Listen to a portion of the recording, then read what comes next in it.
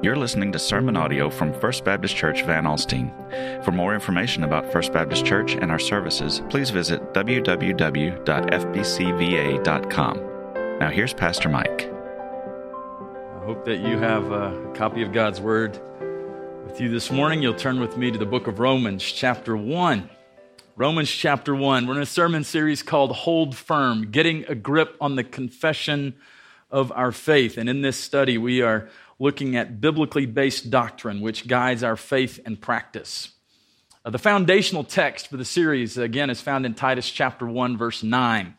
And before this series ends, I'm not going to put it on the screen. We're just going to quote it together, okay? At some point, you're going to have this memorized. Paul, writing to Titus, says, he must hold firm to the trustworthy word as taught, so that he may be able to give instruction in sound doctrine and also to rebuke those who contradict it. Doctrine literally means teaching, instruction, that which is taught. It is a developed set of truths or practices which are to be learned and followed. I hope that you know what you believe and, more importantly, why you believe it. Thus far, we have looked at Article 1 of the Baptist Faith and Message, which we believe clarifies these truths for us. Article 1 is the Scriptures. The Scriptures are God's inspired and completed revelation of Himself to humanity. God has sovereignly, providentially preserved His inerrant and infallible Word for us. That's an important statement. But it also should challenge us to do something with it. We should be students of the Word. We shouldn't be indifferent to the Word. If it's God's revelation of Himself to us, I would say that's pretty important, isn't it? And so I hope that you have, this past week, made it a priority to be in the Word of God, and that you will do the same this coming week, the Scriptures. We've looked at Article 2, which is entitled God. That is theology proper. We have learned that the one and only living and true God is revealed in Scripture to be a trinity of three eternal persons, Father, Son, and Holy Spirit, and yet still one, a tri-unity. And then with that, we looked at God the Father, God the Son, and God the Holy Spirit in Articles 2a, b, and c. Last week, we looked at Article 3, which is entitled Man. What do we believe that God's Word says about us? And we learned that we are created by God. We are the image bearers of God. We are to celebrate the gift of gender, particularly in the midst of our confused culture.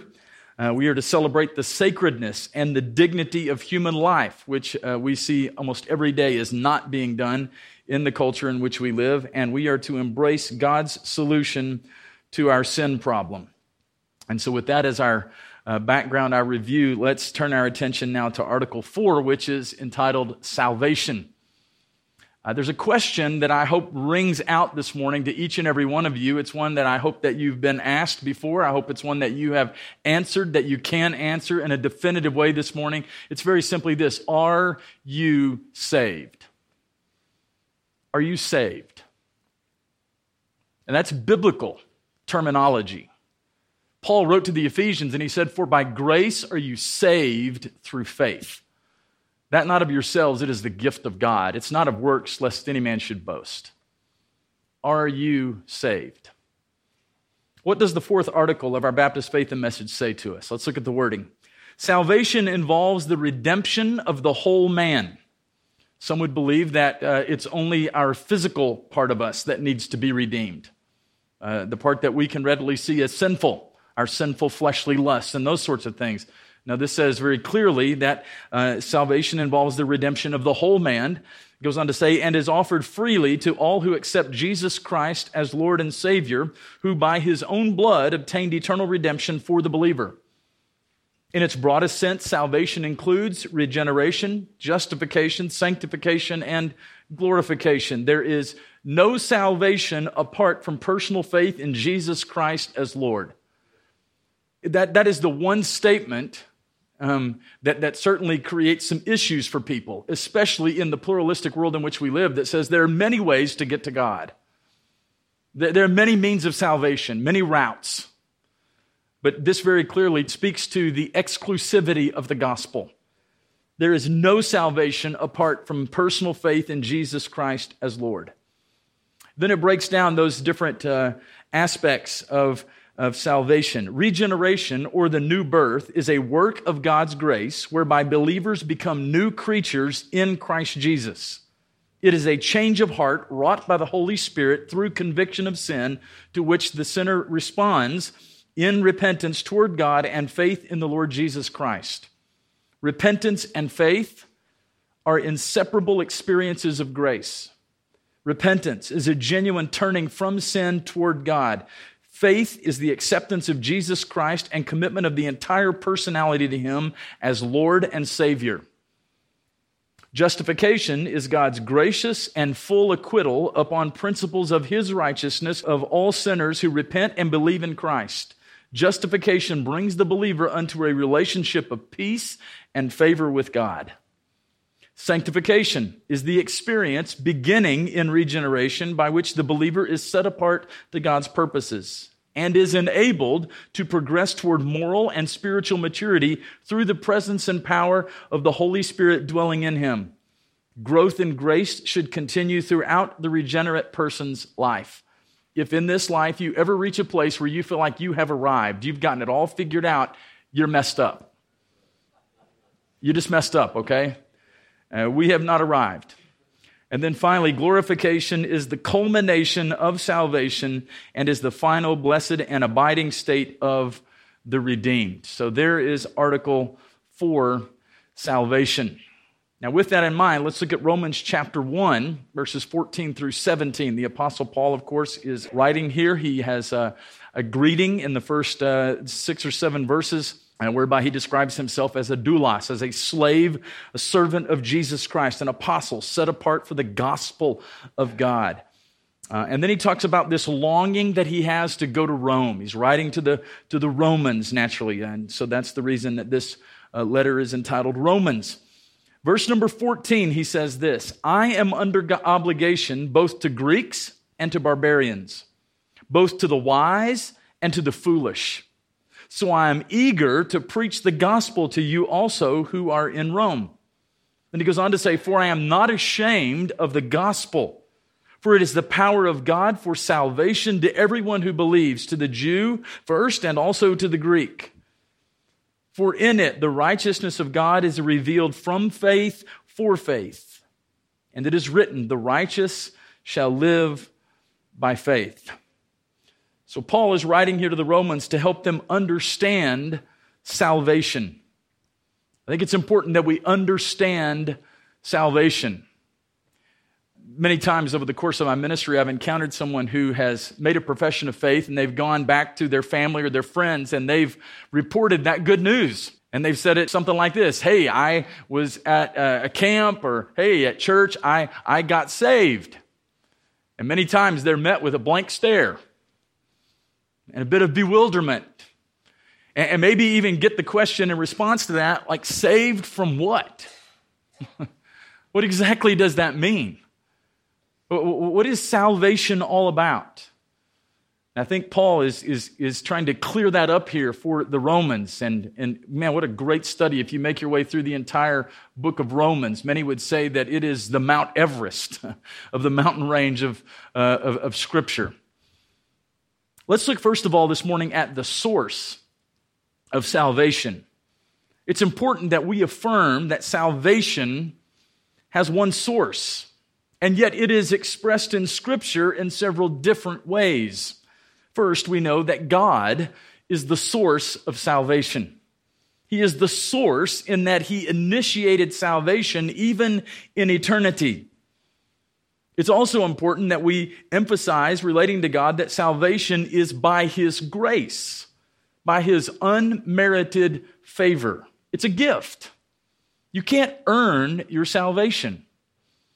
We learned in our study of the book of James that a genuine saving faith expresses itself in good works, is authenticated by works, but we're not saved by works. Again, in the book of Titus, chapter 3, it says, it's not by works of righteousness which we have done, but according to His mercy He saved us by the washing of regeneration and renewing of the Holy Spirit, not by works of righteousness.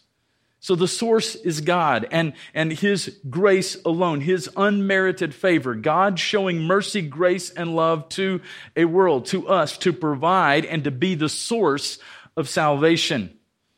It's also important that we understand the source of salvation as God the Son. Jesus, God in the flesh, the one who was crucified, buried, rose again, and is now exalted at the right hand of the Father. Jesus is the source and the provider through the cross. That's why we say His is a substitutionary atonement for us. Christ in our place. The Baptist Faith and Message reads this way: Jesus, by His own blood, obtained eternal redemption for the believer. It's not something you can do for yourself. It's only through Christ. Jesus, the only source. Jesus, the only provider of salvation. It's why we read in Acts chapter 4 that there is no other name under heaven given among men whereby we must be saved. That's the name of Jesus. It's important that we understand the gospel itself. Paul discussed the gospel's role, the gospel message, the good news that God became flesh in the person of Jesus Christ, that Jesus went to a cross and died paying for our sins, and that through Him we can have forgiveness and life. Paul described here how the gospel leads to salvation, and the hearing of that gospel and that message of the gospel is a source of salvation. Again, the Baptist Faith and Message reads, salvation is offered, which would, of course, imply both a source and a provider. It's offered freely by God's grace. So we understand salvation is wonderful. It's wonderful because of the source. I was thinking this past week of the various places that I like to eat. Like most of you, I'm addicted to food. I like good food. I like to eat at good eating places. I'm a foodie, I guess, to some degree. But there's one place that I would say, in my growing up years particularly, was one of my favorite places to eat. That was at my Nana's house. My Nana was my dad's mom. My Nana could cook. I never really knew all that she put into some of the food that she cooked, but she could make stuff like green beans taste like candy almost. I know she put sugar in it. I don't know what it was, but she could make an amazing chicken fried steak. And she was convinced that if one chicken fried steak was good for Mikey, then two would be even better. Right? You know what I'm saying? And so I loved to go eat at my Nana's house. And anytime we went to her house for Christmas or anything like that, I just knew there was going to be some good eating. But the thing that made it so special was the source. It was the source. I knew that whatever we were going to eat that day came from her heart, because one of the things that she loved to do was cook for her family. It came from her heart, through her hands, ultimately to the table, and then ultimately into my tummy. And it was yummy for my tummy. I loved it because of the source. It was my Nana. And I miss that today because she's experiencing the glories of heaven right now. But the source. One of the things that makes our salvation so very precious is the source. It's been provided for us by the grace of God. By the grace of God. The source of salvation. Let's consider, secondly, this morning, the need for salvation. The need for salvation. The very word salvation implies a need. Again, that's why people, even the unregenerate, would naturally ask the question, you're saved from what? Saved from, why would you need to be saved? Now, I know I've mentioned before, but when I was younger, I went through the Red Cross course to be a certified lifeguard. And one of the things that they teach you is the importance of discerning whether a person actually needs to be saved. Like you've got to determine, is this person just playing around, or are they really drowning? That's one of the first things. What are the signs that you're looking for that this person needs to be rescued? Well, Scripture makes it clear that Jesus came to seek and to save the lost. Right? He came to rescue sinners, lost in their sinfulness. And Scripture describes our lostness in a number of different ways. Okay, we're described in Scripture before Christ as being blind, spiritually blind. Okay, and we have to have our eyes opened by the good news of the gospel of Jesus Christ to see our need for a Savior. Okay, a number of different ways that we are described. Evil, ungodly, unrighteous, unholy, dead in sins, depraved, separated from God, transgressors, rebels, disobedient, followers of the world, followers of the evil one. Now, that'll make you feel real good about yourself, won't it? Right there. You know, the truth is this. So many people today somehow mistakenly think that we are basically good people who sometimes make bad decisions. But the truth of the matter is we are basically evil people who sometimes make good decisions, right? Yeah, at our heart, I mean, the Bible says the human heart is desperately wicked. Who can know it? And if you make your way through the book of Romans here, you will very quickly see Paul makes it crystal clear. We are all sinners in need of a Savior. He says, for the wages of sin is death, but the gift of God is eternal life through Jesus Christ our Lord. There it is again. By grace alone, through faith alone, in Christ alone, to the glory of God alone. Salvation. The need for salvation. Wouldn't it be strange if you were sitting in a doctor's office in the waiting area and suddenly instead of calling your name to have you come back into one of the examination rooms, instead the doctor came out into the waiting area and just started writing random prescriptions to people. You look like you need a narcotic. Here, and just handed it here. Oh, you definitely need an antibiotic. Here, I mean, this is weird. Like, how can you even know what it is that we need if you've not done a diagnosis? That would be just absolutely strange, right? Well, trust me, there's been a diagnosis. And the diagnosis has come back as crystal clear that we're all sinners in need of a Savior. We need the grace of God. We are sinners in need of salvation. That's the need for salvation. Let's talk thirdly this morning about the purpose of salvation. Now, our text here of Romans chapter 1 and then even the wording of the Baptist Faith and Message use several different words and images and metaphors and concepts that help us to understand the purpose of salvation. One of them is, of course, our main word, salvation. The verb to save, or the word sozo in the original language, it means to rescue and to deliver. The picture provided in a word study on salvation is the idea of a deliverance or a rescue from a hopeless, perishing situation. It's like a military deliverance or a medical deliverance or a drowning deliverance, if you get that picture in your mind. Now, in the past few months, we've seen images of this kind of thing with the recent hurricanes and the wildfires going on out west and these various. And we're seeing these images on the news of people being rescued from floodwaters or rescued from the fires out west and things. That's the idea. Another picture that we have from this passage and even the statement about salvation is the idea of righteousness.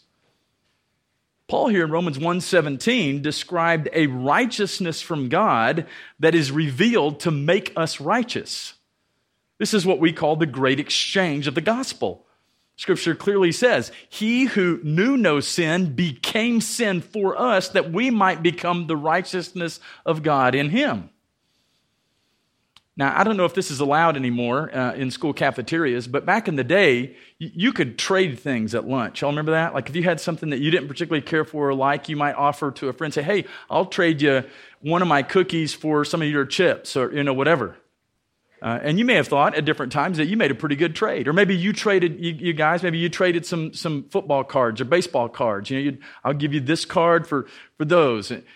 Hey, this is the greatest trade-off of all time in all of human history. Because what it says is, I get to trade my sinfulness for Christ's righteousness. He took upon himself my sinfulness, and in exchange, I get to be clothed in his righteousness. It's described this way in Scripture. I get to trade in my prison garments of sin for his robes of righteousness. So then when God the Father looks at me, what does he see? Does he see my sin? No. He sees the righteousness of Jesus Christ. It's been put to my account. That's the purpose of salvation. Now, we also have the idea of transformation. Those who were once going away from God, living for self in sin, become those who live by faith in Jesus, a transformed life. That's why we often say, I am not all that I could be or even should be, but by the grace of God, I'm not what I was.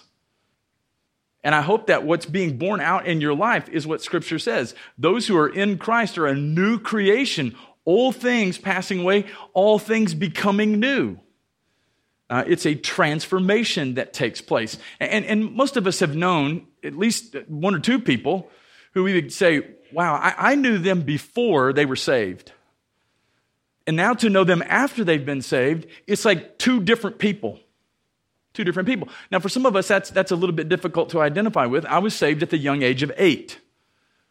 Okay, now, just to be crystal clear this morning, I was a little sinner at the age of 8, okay? I could sass back to my mom and dad.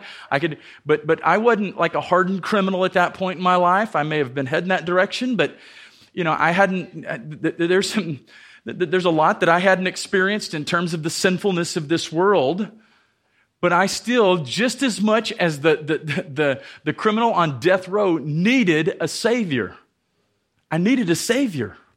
I needed a life transformation. A life transformation. So the writers of the Baptist Faith and Message use the word redemption. The statement reads this way: salvation involves the redemption of the whole man. Redemption, remember, is buying back. It's the buying back of a slave, or the buying back of the ransom of one who is kidnapped, the buying back from our sins. So in Christ, we're bought back from the slave market of sin and set free. That's what redemption is.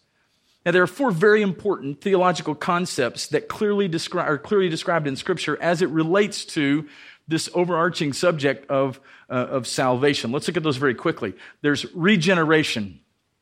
Regeneration is talked about in the Baptist Faith and Message. The statement reads, regeneration, or the new birth, is a work of God's grace whereby believers become new creatures in Christ Jesus. It is a change of heart wrought by the Holy Spirit. Now, the word and the concept there implies a recreating. God taking that which is old and defiled and recreating it into something new. Into something new. That's regeneration. Then there's the word justification. The statement defines justification this way: justification is God's grace and full acquittal. Now, that's a judicial term. You'll often hear in the news that someone was acquitted of a crime. All right? Well, in this case, who's the judge? Well, God's the judge. Okay? Who are the accused?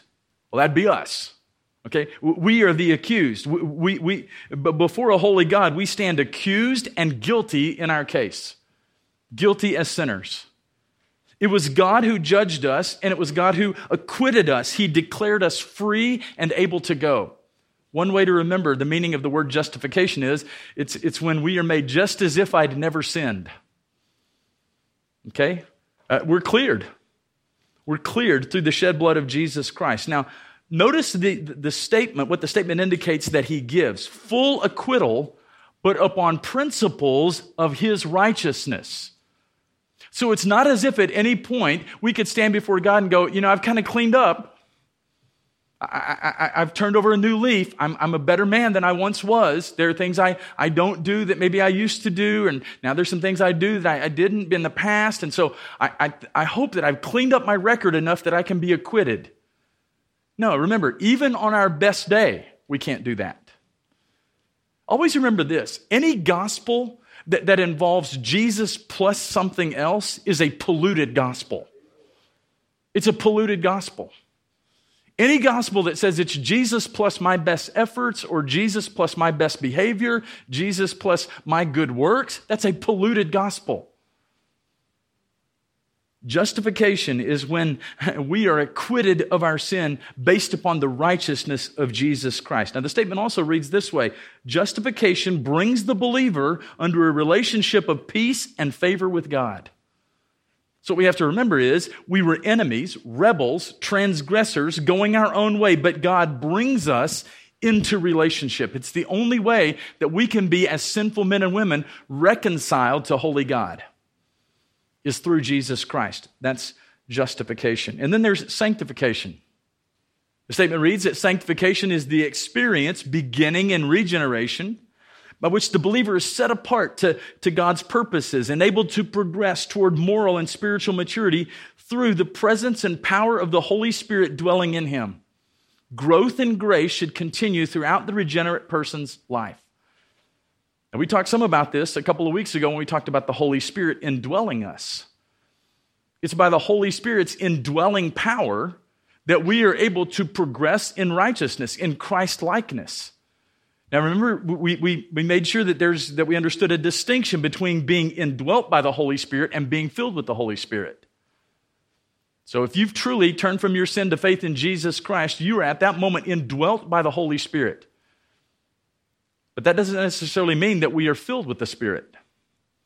That's why Scripture tells us that we are to be being filled with the Spirit. And it's only to the degree that we are emptied of ourselves, we say, you know what, I'm not the one who needs to be on the throne of my life here. I need to yield every day, every moment of every day, complete control of my life to the Holy Spirit. It's then that we become filled with the Spirit. And it's then that we progress in righteousness in ways that we never could as long as we're sitting on the throne, as long as we're in control. So the only way that we'll see the fruit of the Spirit born out of our lives is when we say, you know what, I'm not in charge, you are. Holy Spirit, you are in charge. I want to be filled with your power and your presence today. That's sanctification. Now it's both positional, meaning that God does something immediately to us, sanctifying us, cleansing us, making us holy, setting us apart. But it's also progressive or practical in that it is not finished until our death or the return of Christ. In other words, until heaven. Okay, so again, that's why we would say none of us can ever reach a place here in this life where we go, I've got it. I finally reached the pinnacle. Got it all figured out. No, we're all works in progress. That's sanctification. It's an ongoing process of God sanctifying or making us holy, cleansing us, making us pure, making us a fit vessel. And then there is glorification. Glorification. I love that word, glorification. The statement describes it this way. It is the culmination of salvation and is the final blessed and abiding state of the redeemed. Now, that's some pretty fancy language for basically saying heaven with Jesus forever. Heaven with Jesus forever. How much better could it get? I mean, you see these amazing offers all the time. If you ever late at night and you're flipping through the channels and you see these infomercials, it's just incredible how all the things that they offer you. And now for the low price of $19.99, not one, not two, but we'll send you 3 of these, whatever it is. I mean, you're just like, how can I not take that offer? Wow, I need that for something. I don't know what, but this is an offer that far exceeds any earthly offer you've ever experienced. You may have thought you got a great deal on something. It pales in comparison to this. Trust me. This thing of glorification. And so we have regeneration, we have justification, we have sanctification and glorification.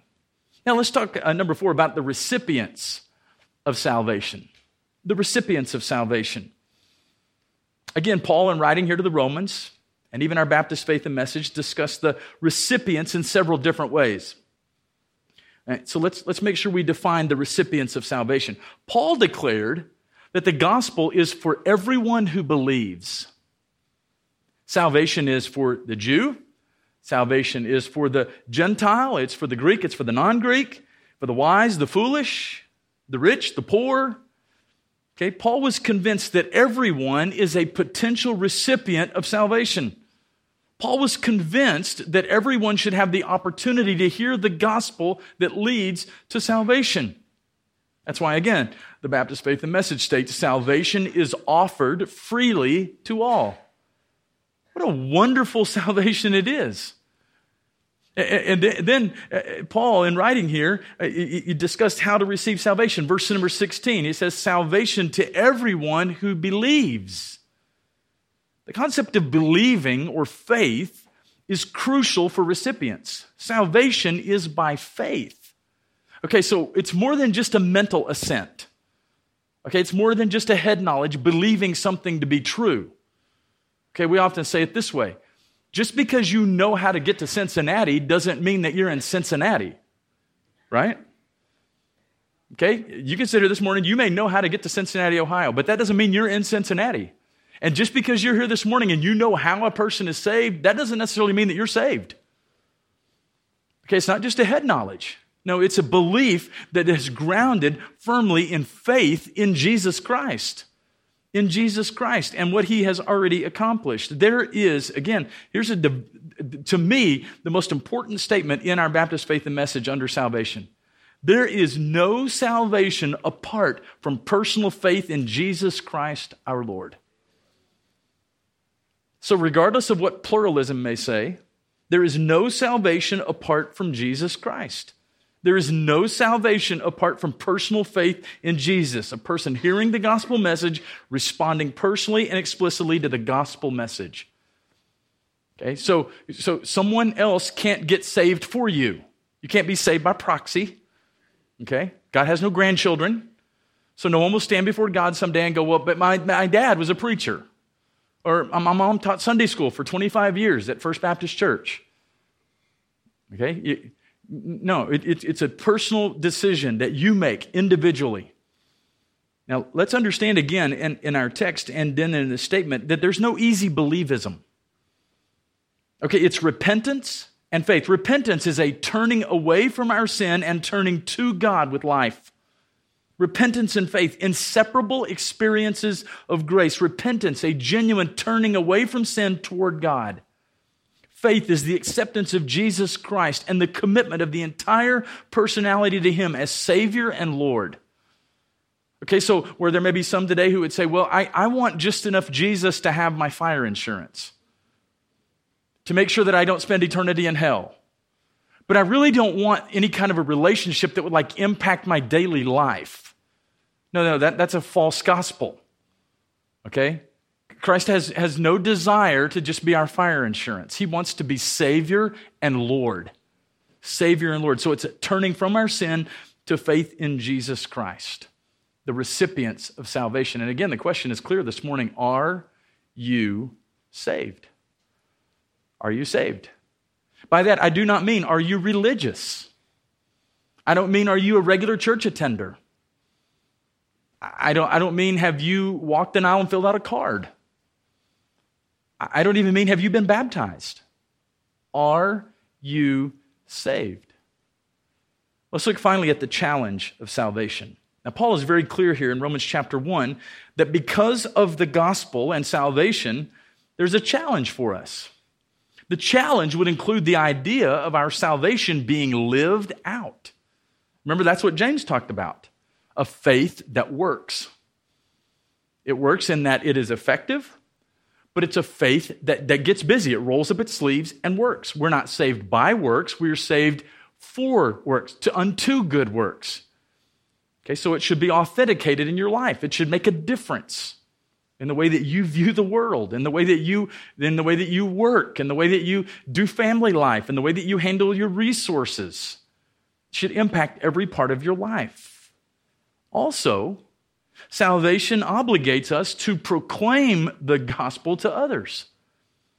You see, Paul sensed here, and it's very obvious from his language, a profound obligation because of the gospel.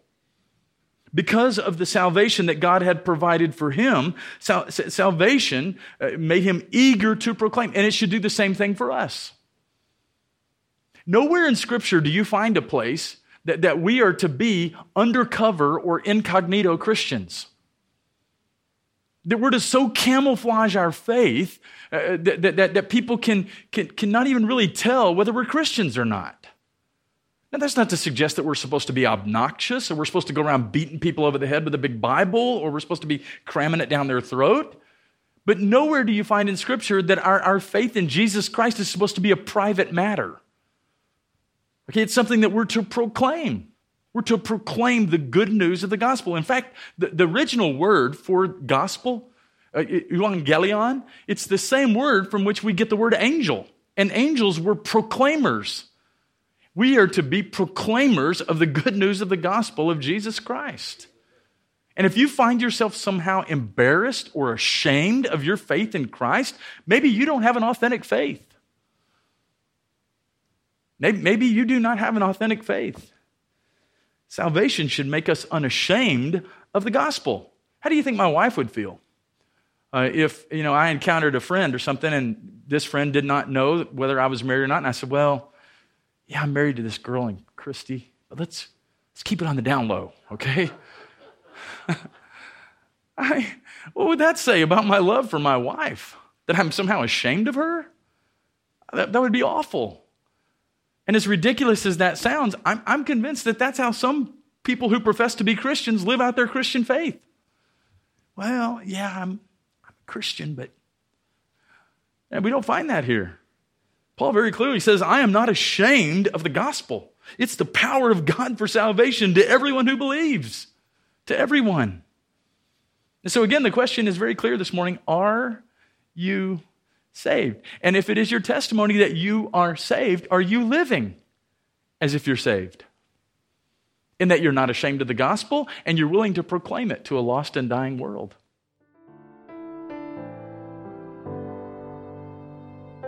Thank you for listening to this message from First Baptist Church Van Alstyne. FBCVA is located at 121 East Marshall Street in Van Alstyne, Texas, or you can visit us online at www.fbcva.com. Be sure to visit the sermon archive for more messages from this and other series.